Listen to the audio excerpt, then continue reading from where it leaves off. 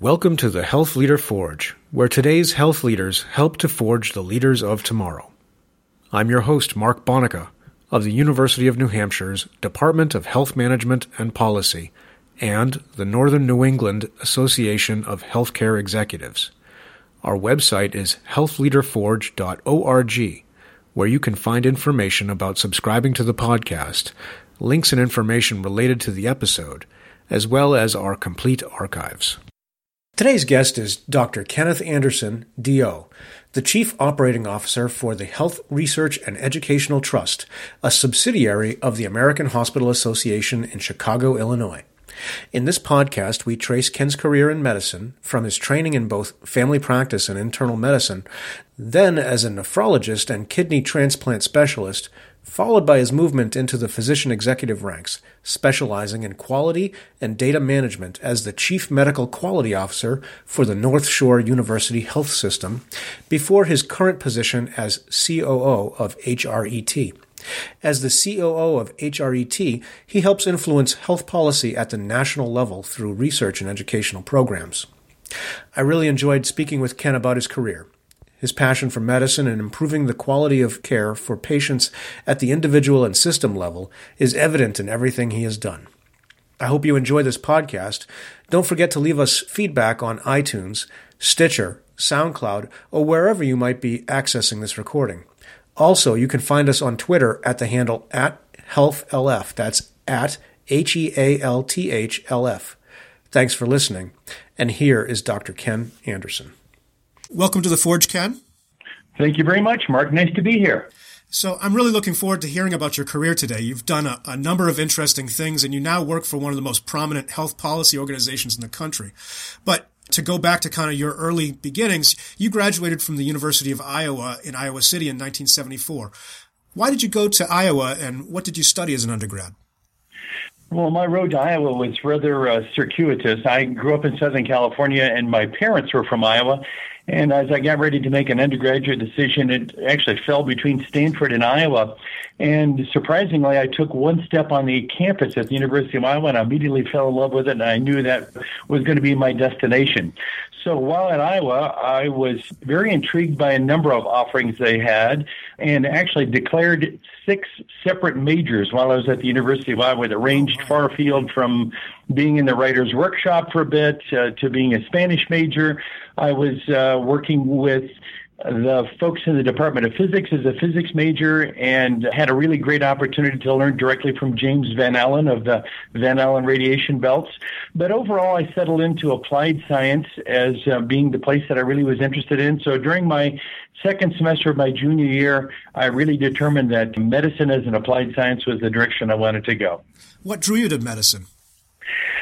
I think it was my love for science, but also with a love for people. I always have been of the belief that people who go into healthcare, they're very bright people, they're very motivated people, but they're people who come at their positions from someplace that's very located within their hearts. It's a personal mission. And I think my desire for medicine sort of played out on a role that I saw evolving from a time when I was a foreign exchange student in Costa Rica, living in a very rural village, when my foreign exchange student family uncle passed away from a simple disease. So, of course, the idealistic Marcus Welby in me said, I will go to medical school eventually, and I'm going to come back to Costa Rica, and I'm going to help people just like this.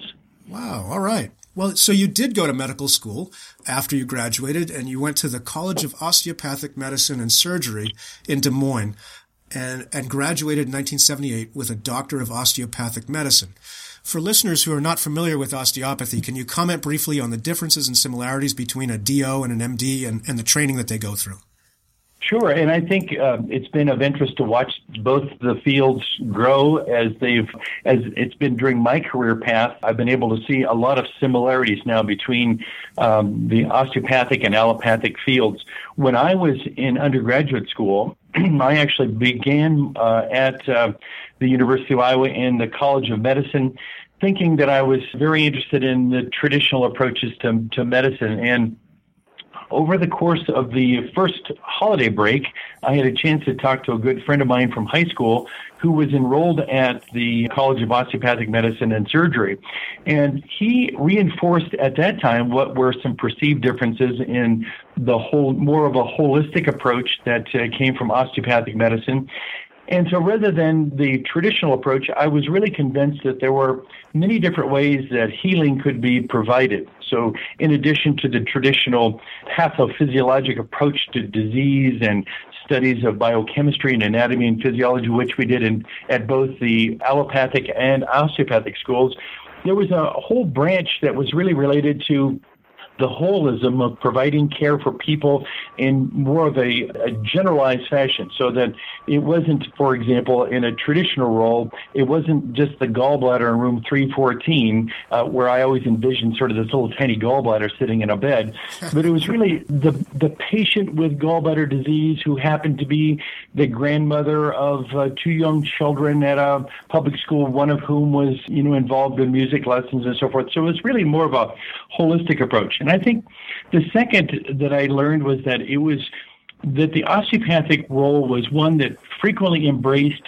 the multitude of ways, merging sometimes Eastern and Western approaches to healthcare. And I had just come from a class in the allopathic school that was called Hypnosis for Dentistry and Medicine, where an oral surgeon was fully operating just using hypnosis as his anesthetic. And I began to realize the great power that fell outside of the traditional domain. So that's what I was interested in osteopathic medicine. Oh, fascinating. I mentioned to you in the comments that my father is actually an MD and my sister's a DO. I'm the only black sheep in the family who's not a real doctor. So I appreciate that. So you completed a residency in family practice, which seems like a natural follow-on to the way you were just describing your interest in medicine. And you did that at Iowa Lutheran Hospital in Des Moines, but instead of going into practice, you actually went and then did an internal medicine residency at Yale University Norwalk Hospital. Why did you go straight from family practice residency into internal medicine residency? Well, at the risk of sort of falling upon this appearance of a fellow who doesn't really quite know sometimes what exactly he wants to do, I will say that in doing my family medicine residency, it provided me all the tools and the skills that I thought I needed to take on this approach of a very human science, which is the practice of medicine. It was an allopathic residency. I went back into the MD side, where I became one of only two osteopaths in the program. And I really thought that was the direction I was going to go. I was going to perhaps go into small town Iowa and set my shingle out and practice as a Marcus Welby physician. And then something happened that I was fully unprepared for, and that was during my second year of my residency, I happened to have a chance to work with a fellow by the name of Cyril Flynn, who is a nephrologist and was a very prominent nephrologist, very creative, inventive, and he brought nephrology really fully to life. And I'll have to admit that during my medical school years, the very last thing I could have ever imagined myself becoming would be a nephrologist, because I absolutely detested all the countercurrent mechanisms and all the acid-base balance and so forth. But he brought it to life, and so I had a very good mentor at that time who was the head of the internal medicine department, John Nansen. And I met with John, and I said, John, I think I've actually fallen in love with nephrology. I think that's going to be my career path. And John said, why don't you stick with the family medicine residency, wrap it up. You've made a commitment here, wrap it up and finish your 3 years here. And so I was a chief resident during my third year in family medicine. And then I launched out into the internal medicine as the place that I had to get in order to do the specialty of nephrology. So I actually kind of by a cold call, I thought, well, if I was going to do internal medicine, that I had always heard that the best place to do medicine is in New England because it's fairly traditional and an Ivy League approach. And so I contacted the folks at Yale and Norwalk Hospital and told them what my plan was, and they were very willing to bring me in with open arms. Oh, nice. And so you went into the internal medicine residency with the full intention of ultimately doing nephrology then? That's correct. It was at that time. It was the only stepping stone to be able to do nephrology. You could not go from family medicine into nephrology.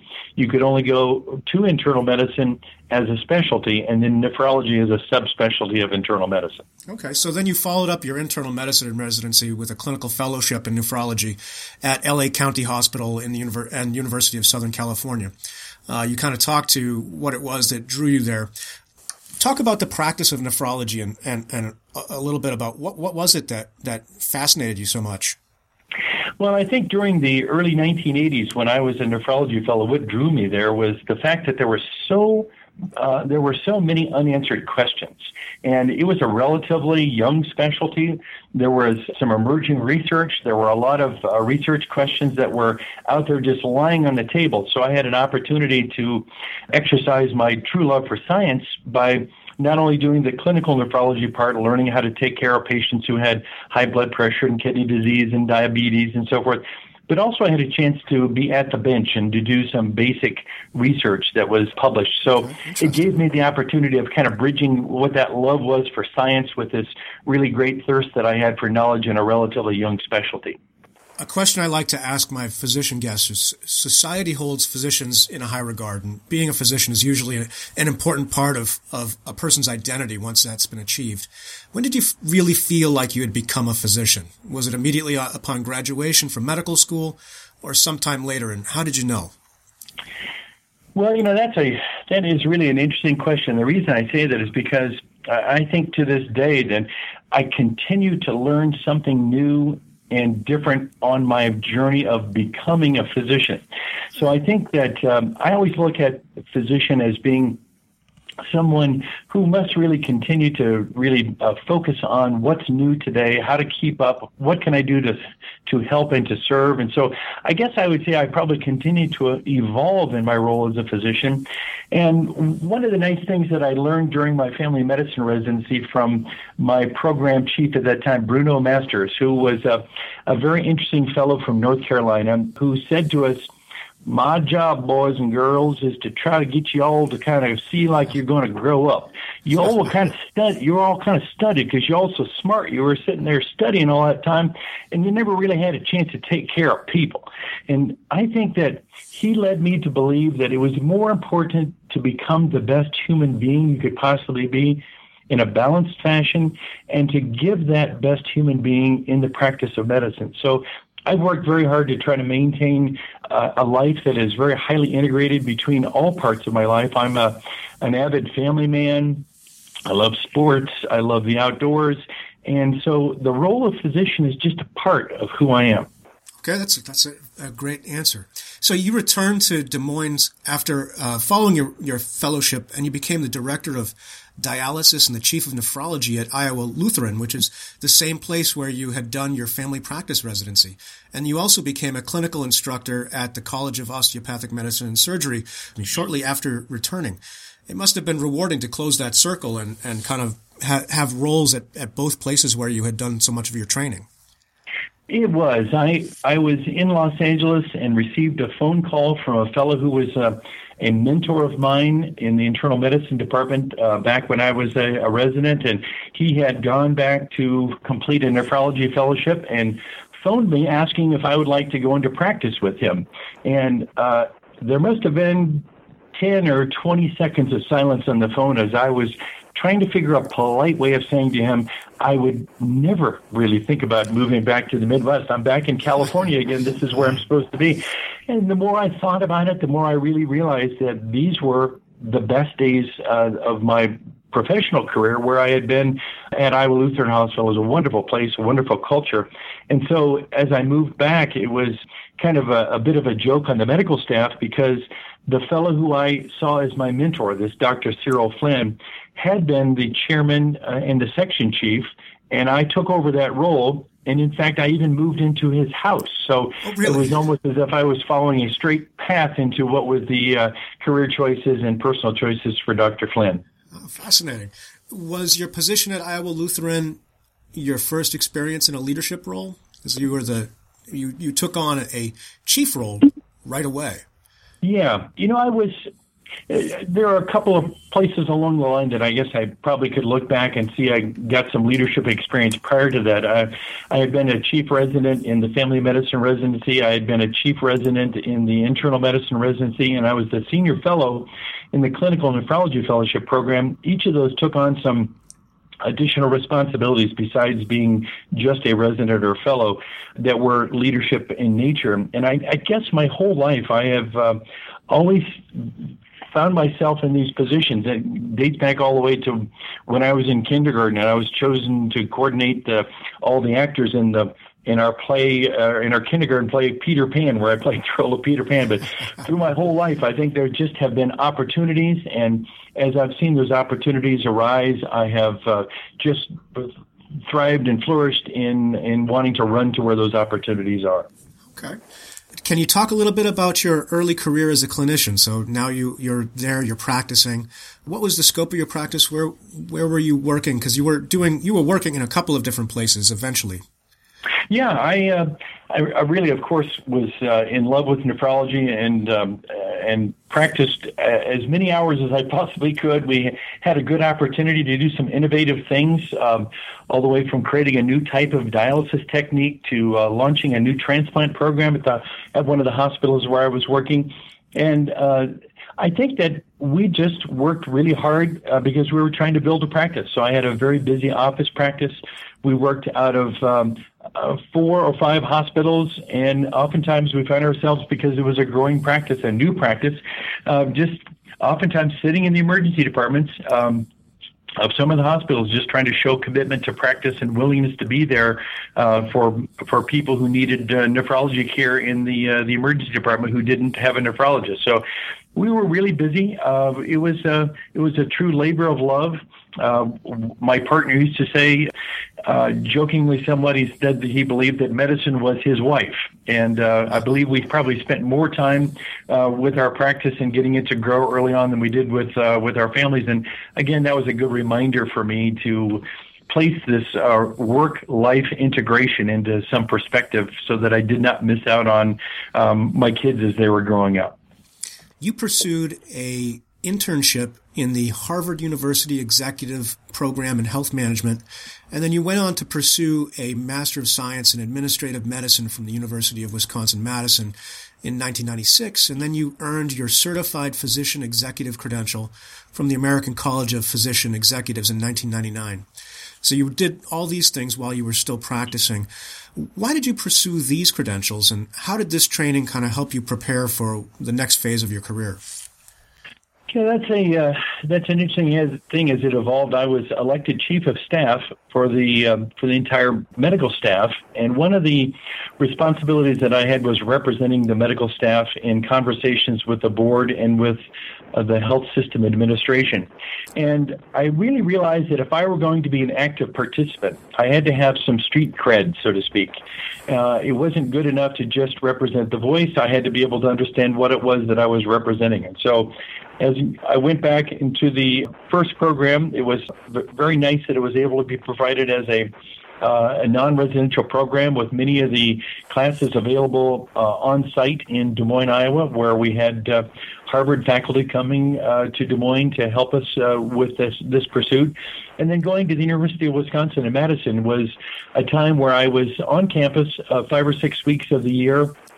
We had teleconferences, so distance learning, and then we did internships I, for example, was at the HHS, and I was at the Board of Health in Iowa because I had been on the Iowa State Board of Health.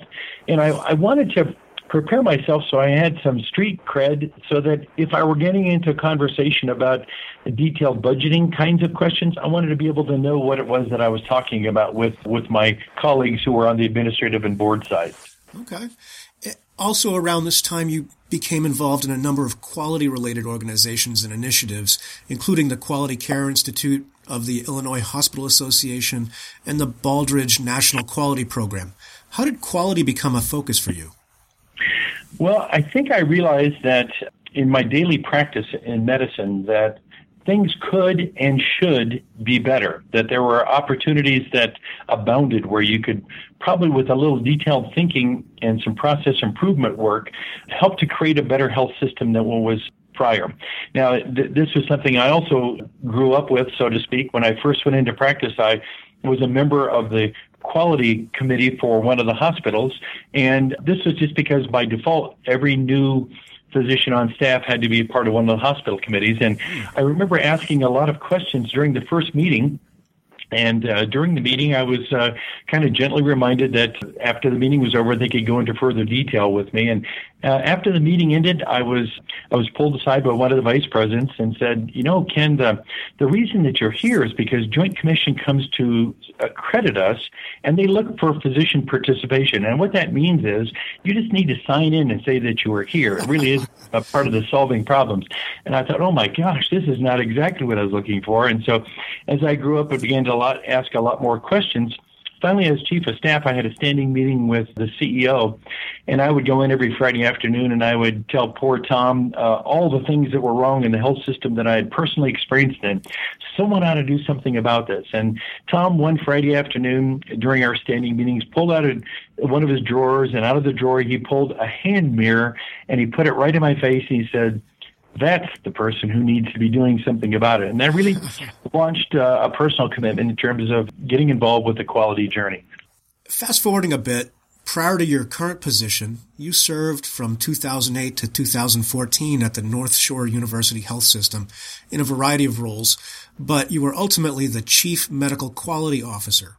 What did you do as the Chief Medical Quality Officer for the system, and what was your scope of responsibility in that role? Well, it was a pretty broad role in the sense that it was a 4-hospital health system, and was really designing strategies and trying to lead all the performance improvement efforts and education across predominantly our professional staff, which was our medical staff of 2,500 physicians, but launching a standardized approach to peer review and clinical quality improvement at a departmental level, developing a mentorship and a fellowship program to train young quality leaders of the future, and then to assess, development, promote, and educate about performance indicators that we had. So it was a pretty broad scope, and it was really, I felt the responsibility that if anything was happening related to quality and safety at any of those 4 hospitals in the system, that it was ultimately my responsibility to make sure that it was done correctly. Were you still practicing at that time? I was not. This was I took this on as a full-time position, although I was an active member of the clinical departments within the medical staff. It was really, I felt, a very important time for me to declare that this was what I was going to be doing 100% of the time. One of my old mentors had suggested at one point in time that at a time in your life you have to make some key decisions. And the example he used was, imagine that it's 5 minutes of noon, and you've been working on a big proposal that's going to promote a new service that's going to help the community, and you've been working on this for 6 months, and at that exact time, one of your favorite patients, you receive a phone call from the emergency department that patient is there, short of breath, and needs to have emergent dialysis services performed. Where are you going to go? And the answer, of course, was, I'm going to follow my patient. That's the life and death part of where I was. Right. But his point was, I think, to me, that I needed to leverage my talent where I could have the most influence. And so when I committed towards the Chief Medical Quality Officer role, that was what I did full-time. Okay. So you saw the new role as being able to kind of spread your influence over the whole system rather than just individual patients one at a time. Right. A big part of what I continued to do was to participate in rounds and educational opportunities and grand rounds. And I tried to continuously interview people from the departments as we were getting involved in root cause analysis and safety and so forth, so that I never lost touch with what it was that these folks were doing, the important work that they were doing on a day-to-day basis. Okay. You had the title Chief Medical Quality Officer, so that makes it sounds to me like you were, that position played a role in the senior leadership structure. Is that correct? Yes, I was on the senior and executive leadership groups that met to discuss things all the way from strategies all the way down to the tactics and implementation plans. At this time, you were also the co-director of the Center for Clinical Research and Informatics. What was the purpose of that center? Well, it was interesting how this came about. We were blessed to have some outstanding clinical researchers at North Shore, and we had established a center for research. And many things were coming forward and adding to the literature of the day. And one of the things that we had the opportunity to look at is all of the clinical information that we had. We had been on a singular electronic medical record platform that spanned both the ambulatory and the inpatient sides using this same clinical data repository. And we realized just how much useful information was really held inside of that data warehouse. And so one of the ideas was perhaps we could go ahead and launch research using the data repository found in the warehouse if we could make it manageable. So we conspired to put together the Center for Clinical Research Informatics as a way of trying to learn not only from what were best practices of the day, but from within our own care practices, what was actually happening within our system. So we had millions and millions of encounters, and we had the opportunity then to design ways of looking at care gaps and how to address them, developing ways of better deploying and implementing best practices using the electronic medical record, using the research to try to help identify trends in healthcare within our communities. So it's a really vibrant way of harnessing informatics as a way of taking it to the next level of learning. Fascinating. So that really does tie together with your role in the quality, or your quality role. Absolutely. We tried to train as many of our physician quality leads in the use of some of the data warehousing tools. We actually built from scratch a new clinical analytics and informatics department that was led by a very bright physician who had some strong interest in doing this. And we've been able to launch some pretty innovative ideas. In other words, for one particular example, we wanted to recognize what would the scope and span of unrecognized hypertension in our community using informatics resources to do that. And in doing that, we actually found about 40 to 60 new patients per month over the first 2 years who had really putative hypertension that we needed to make sure that they were followed up a bit more closely. And we think that had positive health benefits for that cohort of patients. And then in addition, we were able to put out a new app that's now available out on the Apple App Store called What's Going Around, or WGA, which was an idea that came from when I was in South Bend, Indiana. We were charged with helping the community better understand the kinds of clinical conditions that were going around.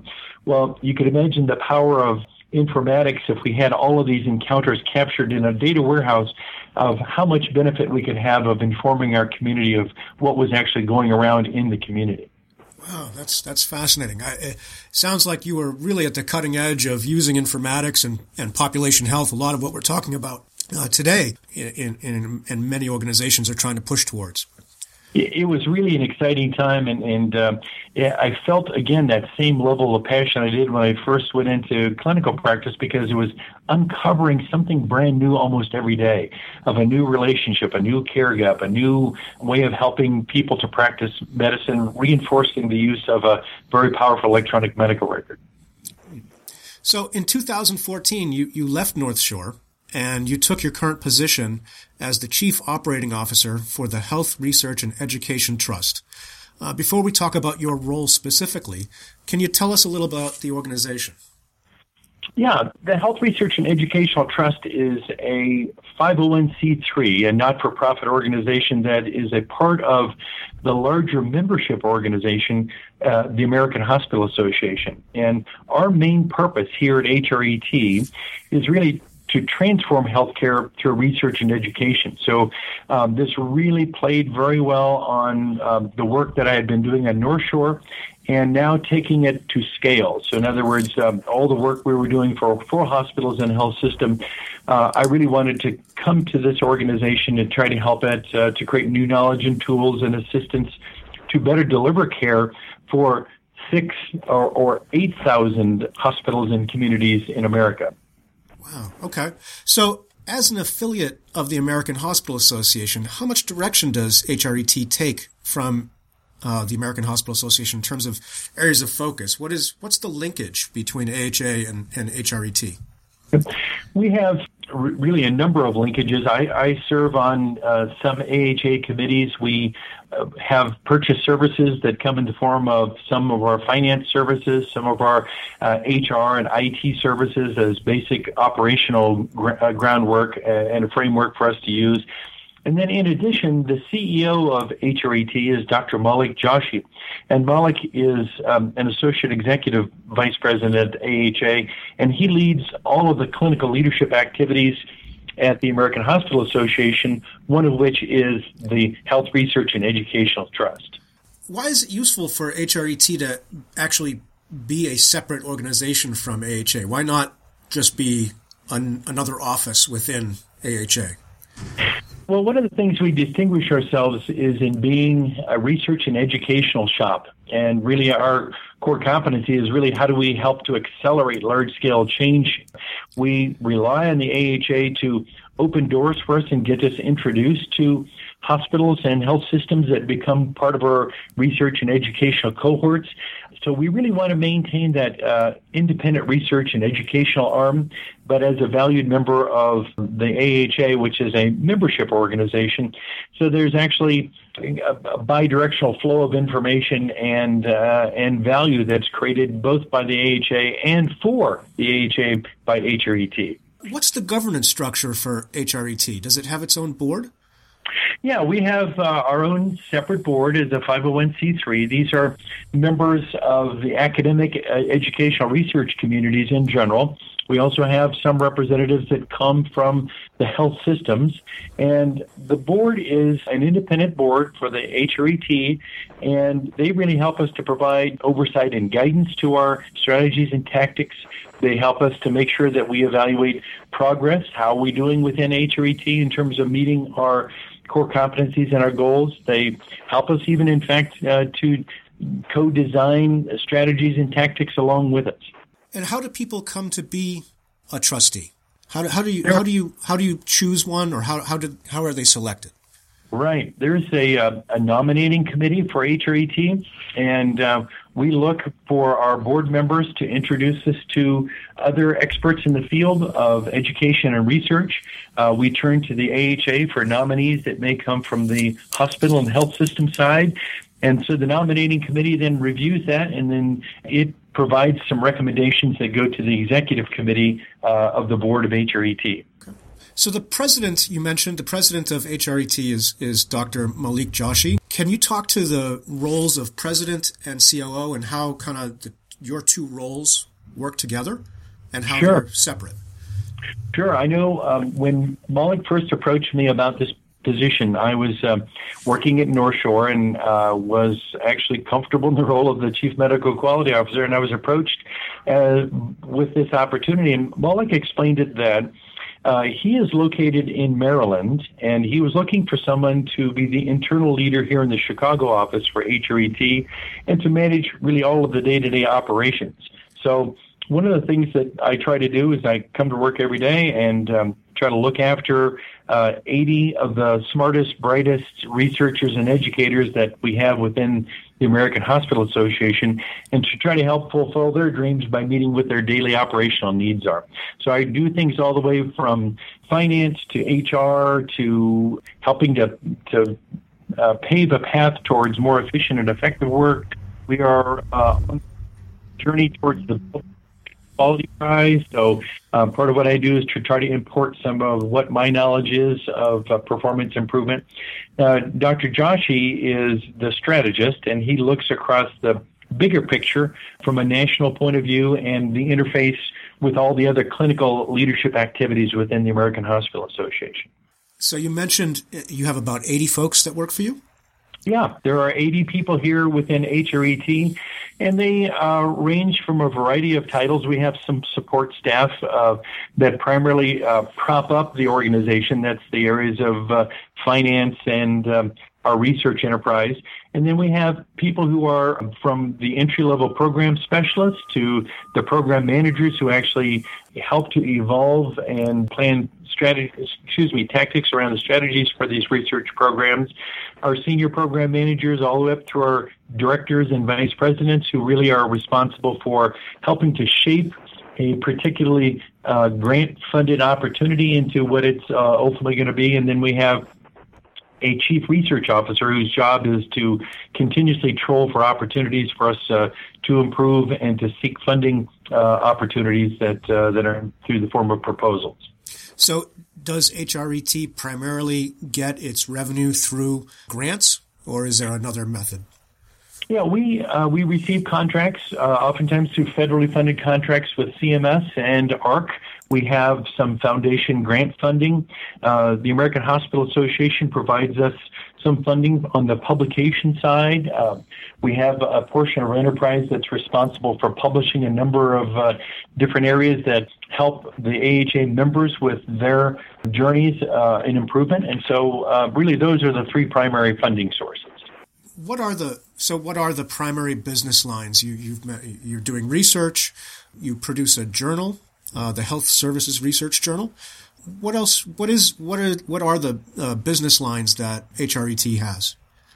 Right. We have a business line that's called HPOE, the Hospitals in Pursuit of Excellence, and that division is really charged largely with production of guides and educational materials that help hospitals directly to get better from day to day and week to week.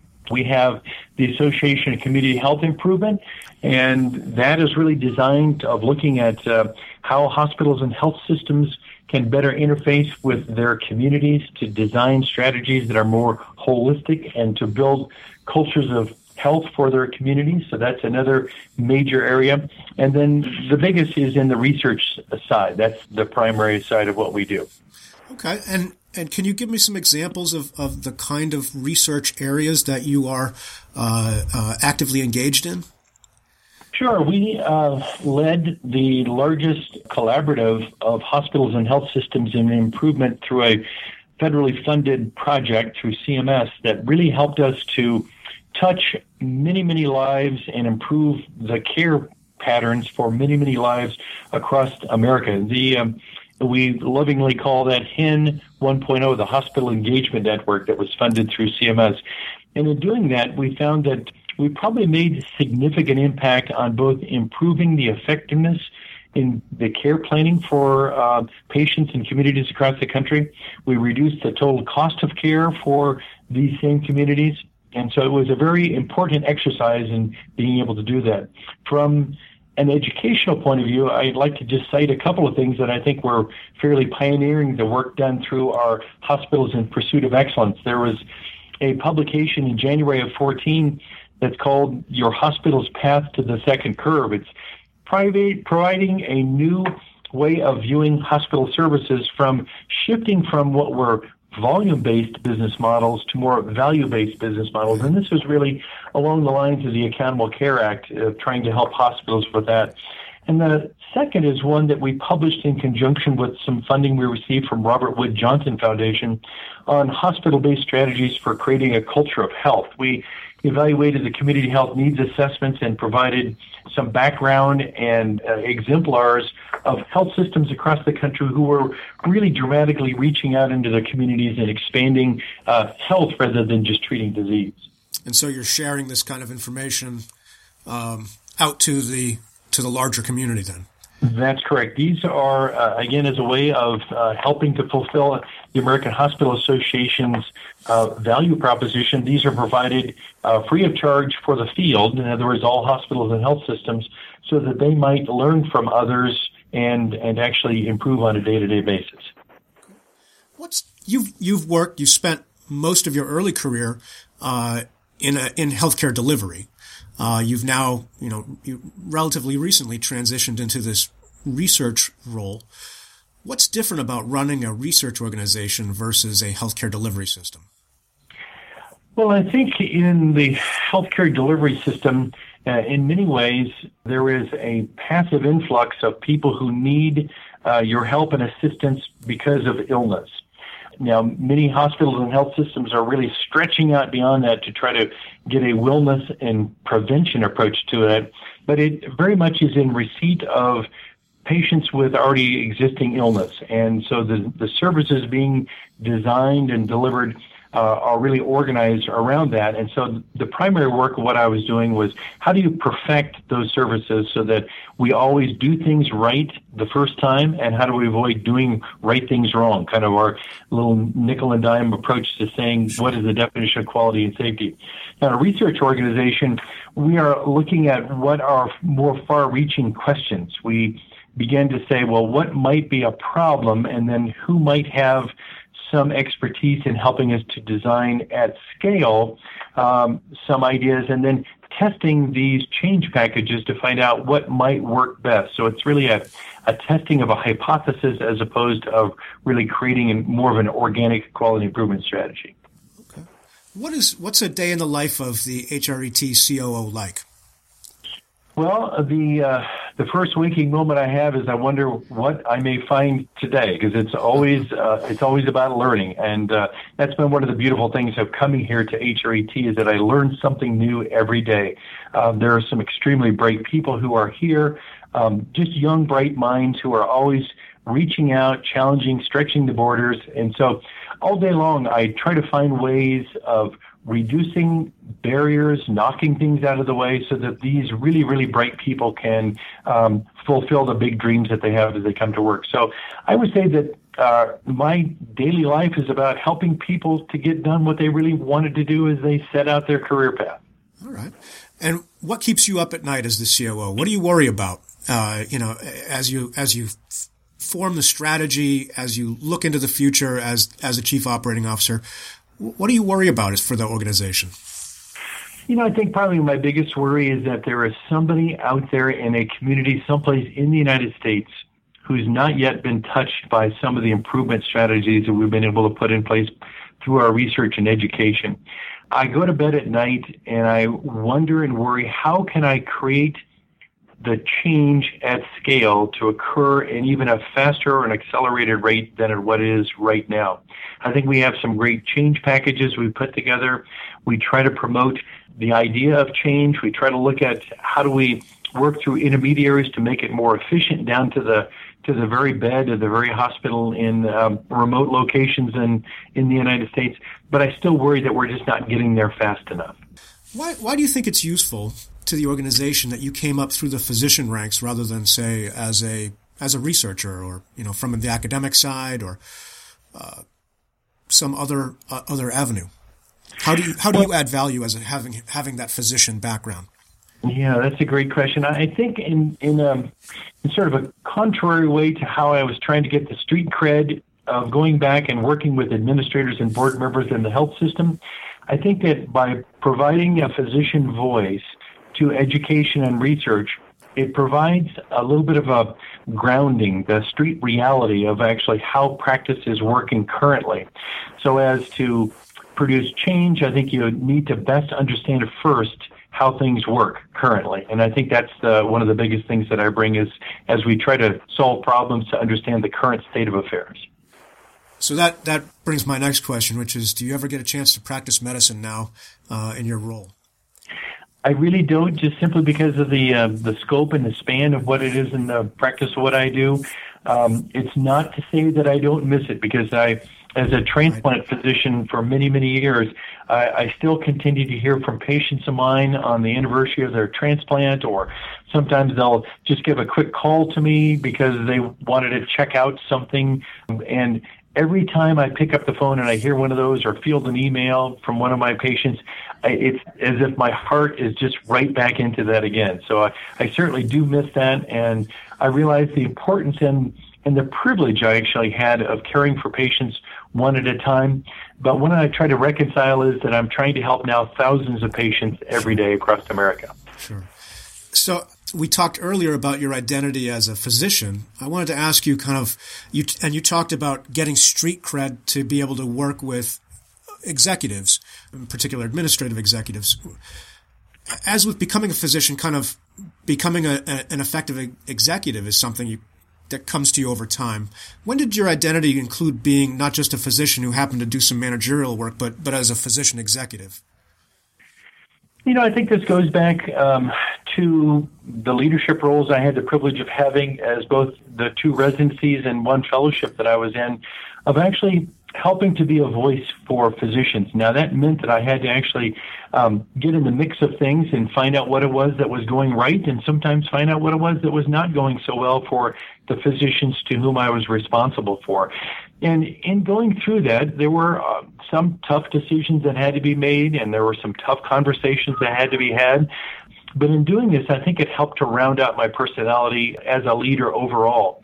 So I think that the role of an executive is trying to garner some basic, what I will call book learning, but also gather some experiential learning, and then merging those together, and then trying to help people to understand better what it is that they're doing, what they're responsible for doing, and helping to hold them accountable to themselves to get the best work product that they have.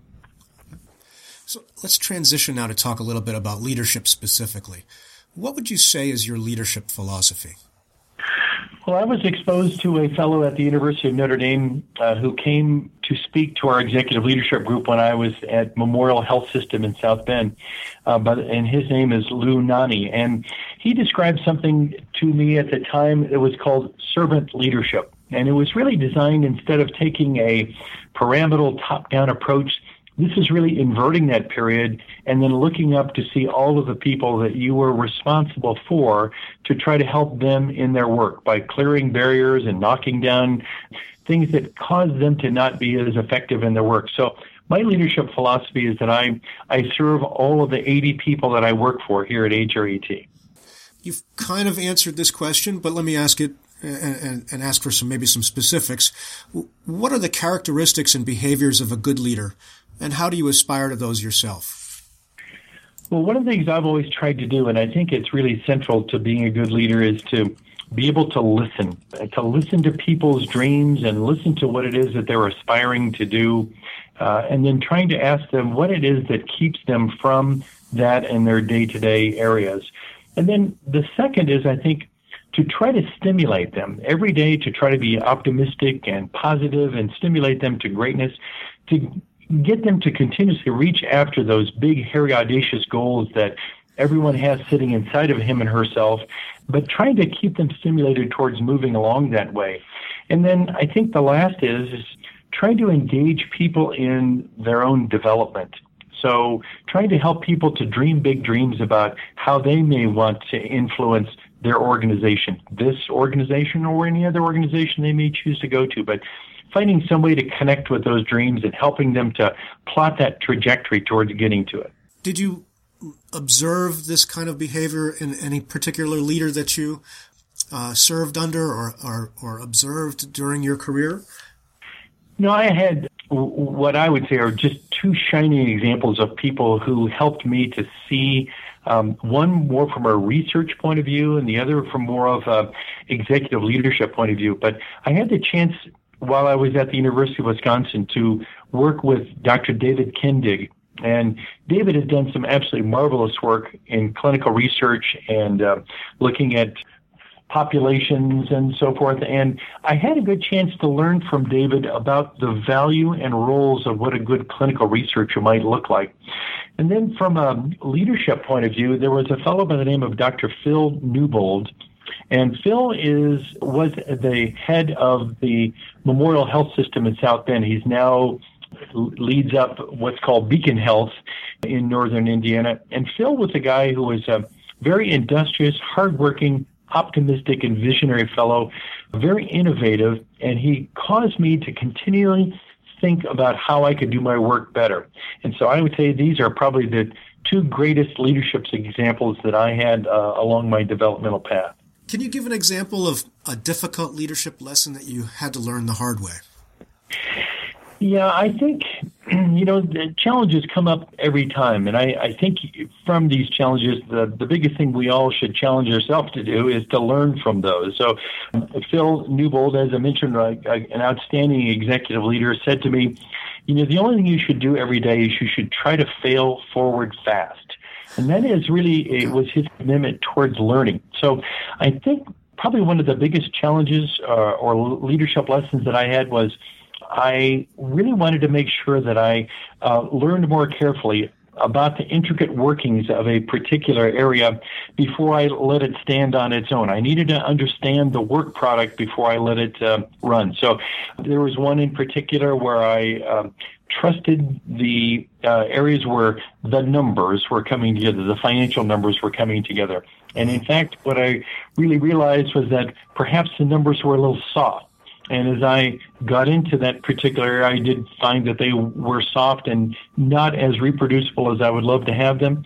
And so probably along Phil's line of failing forward fast, the very first thing I did was get in, roll my sleeves up, and find out how it worked and where the numbers were coming from. And then I was able to build a process so that I could be more comfortable with being able to rely on where those numbers were. So with every challenge, I think, comes a great opportunity. The opportunity is there for the learning, and that was one that I guess I probably learned a really difficult leadership lesson about. Okay. Can you give an example of a leadership challenge that you're particularly proud of having met? No, I would say probably that is being able to take something that was a little on the soft side, unpredictable side, and then trying to bring in an individual to the organization who through an interview process, was a wonderful fit for the organization, who had unique skills and talents, and then working with that individual to build a standardized process so that we could rely on the numbers on a regular basis. So that leads me to the next question. What do you look for when you're hiring leaders and also evaluating them? Yeah, I've always been a big fan of hiring for character and teaching competency. But overall, the kinds of things I look for people who are outstanding leaders are folks who are optimistic about today and tomorrow, people who are positive in their work, that are really designed to be mission-driven, that are folks of high integrity and authenticity, that they are transparent with who they are, that they what you see is what you get. Because those are the people that when you're in a crisis situation or you're really rolling up your sleeves and getting into a hard and difficult situation, you want people like that around to know that you're going to be able to solve a problem and move forward to a better state tomorrow than you are today. Okay. And then when you're evaluating leaders, what is it you're looking for over time as you observe their performance? What are you focused on? I guess I look for team-based folks who have been successful. I had an old colleague, Alan Philly at the University of Wisconsin, who said the best predictor of future behavior is past performance. And so I look for people who have been able to work within teams and accomplish something special, perhaps even greater than what they originally were setting out to do, and to do that within the cultural framework of not leaving dead bodies behind. I like people who are really good at working within teams and that have a lot of respect within the team so that people feel energized by working together. Well, you mentioned culture, so I wanted to ask you, what is organizational culture and why is it important? Yeah, I guess I simplistically look at culture as, and what guides me is, culture is kind of what's happening when no one else is around watching you. So I think people can be in a culture where they can exhibit doing the right things or exhibit the correct behaviors when their supervisors are around. But the real culture of an organization, whether that's a health system or a research and educational system, it's what people are doing every day when no one else is around monitoring them. And so I like to see an organizational culture that has a true idea of where it's going so that it's visionary and that it sort of values its people, that people understand what it stands for. So it has some very specific values that are well known to the organization, but not just values that are words on a page, but values that when you walk into that organization, you can actually see them in action. How do successful leaders shape organizational culture? Well, I think the first is to really model those behaviors you're really looking for. So if, for example, you believe that passion for work is an organizational value that's a part of your culture, then I think modeling passion and getting people enthused and excited about work is certainly a responsibility of an executive leader. If one of the ideas is that you want to respect people within teams, then you need to model that respect. You need to ask questions respectfully, and you need to challenge people for their best, but do that respectfully. And so I think the biggest thing is that senior leaders can probably shape organizational culture first and best by being explicit and by modeling what are the behaviors they expect to find in that organizational climate at that time. You've mentioned a number of people who I think you regard as mentors. What do good mentors do? I think that they stimulate you to think. From the couple of mentors that I mentioned before, both David Kendig and Phil Newbold, I think the things that they cause me to do is, if I were to bring forward a hypothesis, they would always ask me to think more deeply. They would challenge my assumptions and get me to reframe my basic thinking so that I was able to embrace a more complex set of thoughts behind an individual problem. So along the lines of borrowing from high reliability organizations, they allowed me the opportunity to not oversimplify. So they challenged me to think more deeply about a problem. They also were able to point me to resources that helped me to frame my thinking so that it wasn't just, go forth and use my solution, but go out and dig into these areas. And here's some areas you may want to consider reviewing or reading more about, and then going forward from there to come up with your own ideas. And then the final thing that they did in their mentorship was to be a really great sounding board. So that if I had a solution that I'd been working on for a while, I'd come back to them and I'd say, how does this sound to you? What am I missing here? And so as a sounding board, they did a great job of helping me to reframe. How it sounds like you thought these relationships were important to your development. How should young folks going out into the field identify or find people who can help them as a mentor? I think leadership and mentorship comes at all levels. To this day, I continue to be mentored by people who are folks who are supposed to be reporting to me because I learn so much from them every day. So I think that people can be mentored by coworkers in an informal fashion. They could be mentored more directly by their direct supervisor or managers. And then some organizations and institutions have formal mentorship programs where they make a connection point between a specific individual with a set of skills and talents and someone who's trying to plot and plan their trajectory somewhat similar to what that individual might be on. Does HRET have a formal mentorship program? As of this particular date in January of 2016, we do not, but that is a key goal that I have for 2016. So if you and I were to talk a year from now, I would say, yes, we do have a formal mentorship program. Okay. All right. Well, maybe I'll catch up with you at some point and ask you how that's going. Yeah, it's just that I've been in organizations with formal mentorship programs, and very selfishly, I have gotten so much out of them that I look forward to doing that here at HRET. Do you perform the role of mentor for other leaders now? I do. Yeah, I do here. And again, in my effort to kind of model behaviors, one of the key jobs that I believe that I have and responsibilities I have to them is to ask them two simple questions. And that is, what are you good at and what do you like doing? And then those two introductory questions begin to outline a journey or a path or a trajectory towards what are some of their career goals. It's then my responsibility to help mentor them along that path or introduce them to people who might be able to help mentor them along that path. In relation to kind of getting introductions, how important are professional associations for development, and which professional associations do you belong to? I'm a formal participant in some and an informal participant in others. Okay. But the American College of Physician Executives was one that I became very fundamentally aware of. They've gone through some changes over time, and I'm more informally connected with them in their current iteration. I am a formal member of the American Medical Association so that I can keep my fingers on the pulse of what's happening in healthcare.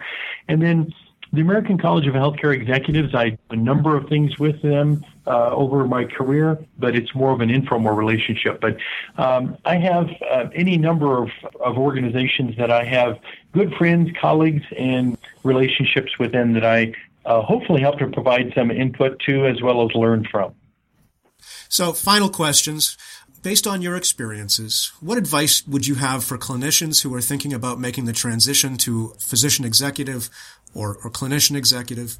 And then also, since I happen to teach in an undergraduate program for health management, what advice would you have for my students as they prepare to launch on a career in management?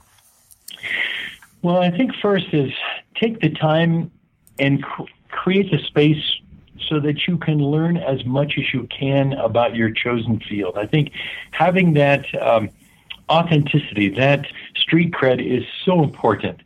I think that you need to answer the bell by taking on to be a part of the solution. It's a challenge to not stand on the sidelines, but to really be a part of the solution rather than just pointing out issues that are not working well. And I think for my physician colleagues, I've always given them one piece of advice, and that is that if you give away your part of the conversation as healthcare is changing, then what you're going to be reliant on is that you will then solely be a worker in a system that's designed by others.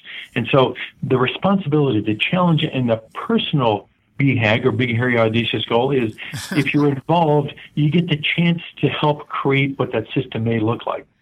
And then the final thing I would say, particularly for your students, is just dream big. I mean, I think the idea is we oftentimes find ourselves holding ourselves a little short on what it is that we might possibly be able to do.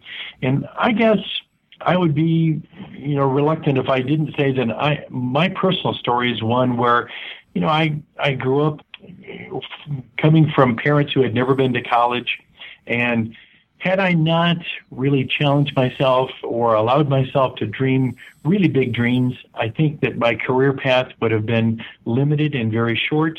And it's been just a wonderful ride so far, and I continue to come to work every day challenging myself, what can I do tomorrow? Thank you so much for your time today. I've really enjoyed the interview. I enjoyed it as well, and I hope that people who have an interest in this might use this to help stimulate them towards, again, doing something big and realizing a big dream. You've been listening to the Health Leader Forge, a joint production of the College of Health and Human Services at the University of New Hampshire and the Northern New England Association of Healthcare Executives. Please go to our website, healthleaderforge.org, for more information or to leave comments about today's podcast. Look for Health Leader Forge podcasts on iTunes, Stitcher, SoundCloud, and other podcast distribution sites. Thanks for being a part of the Health Leader Forge community, and we'll talk with you again in about 2 weeks.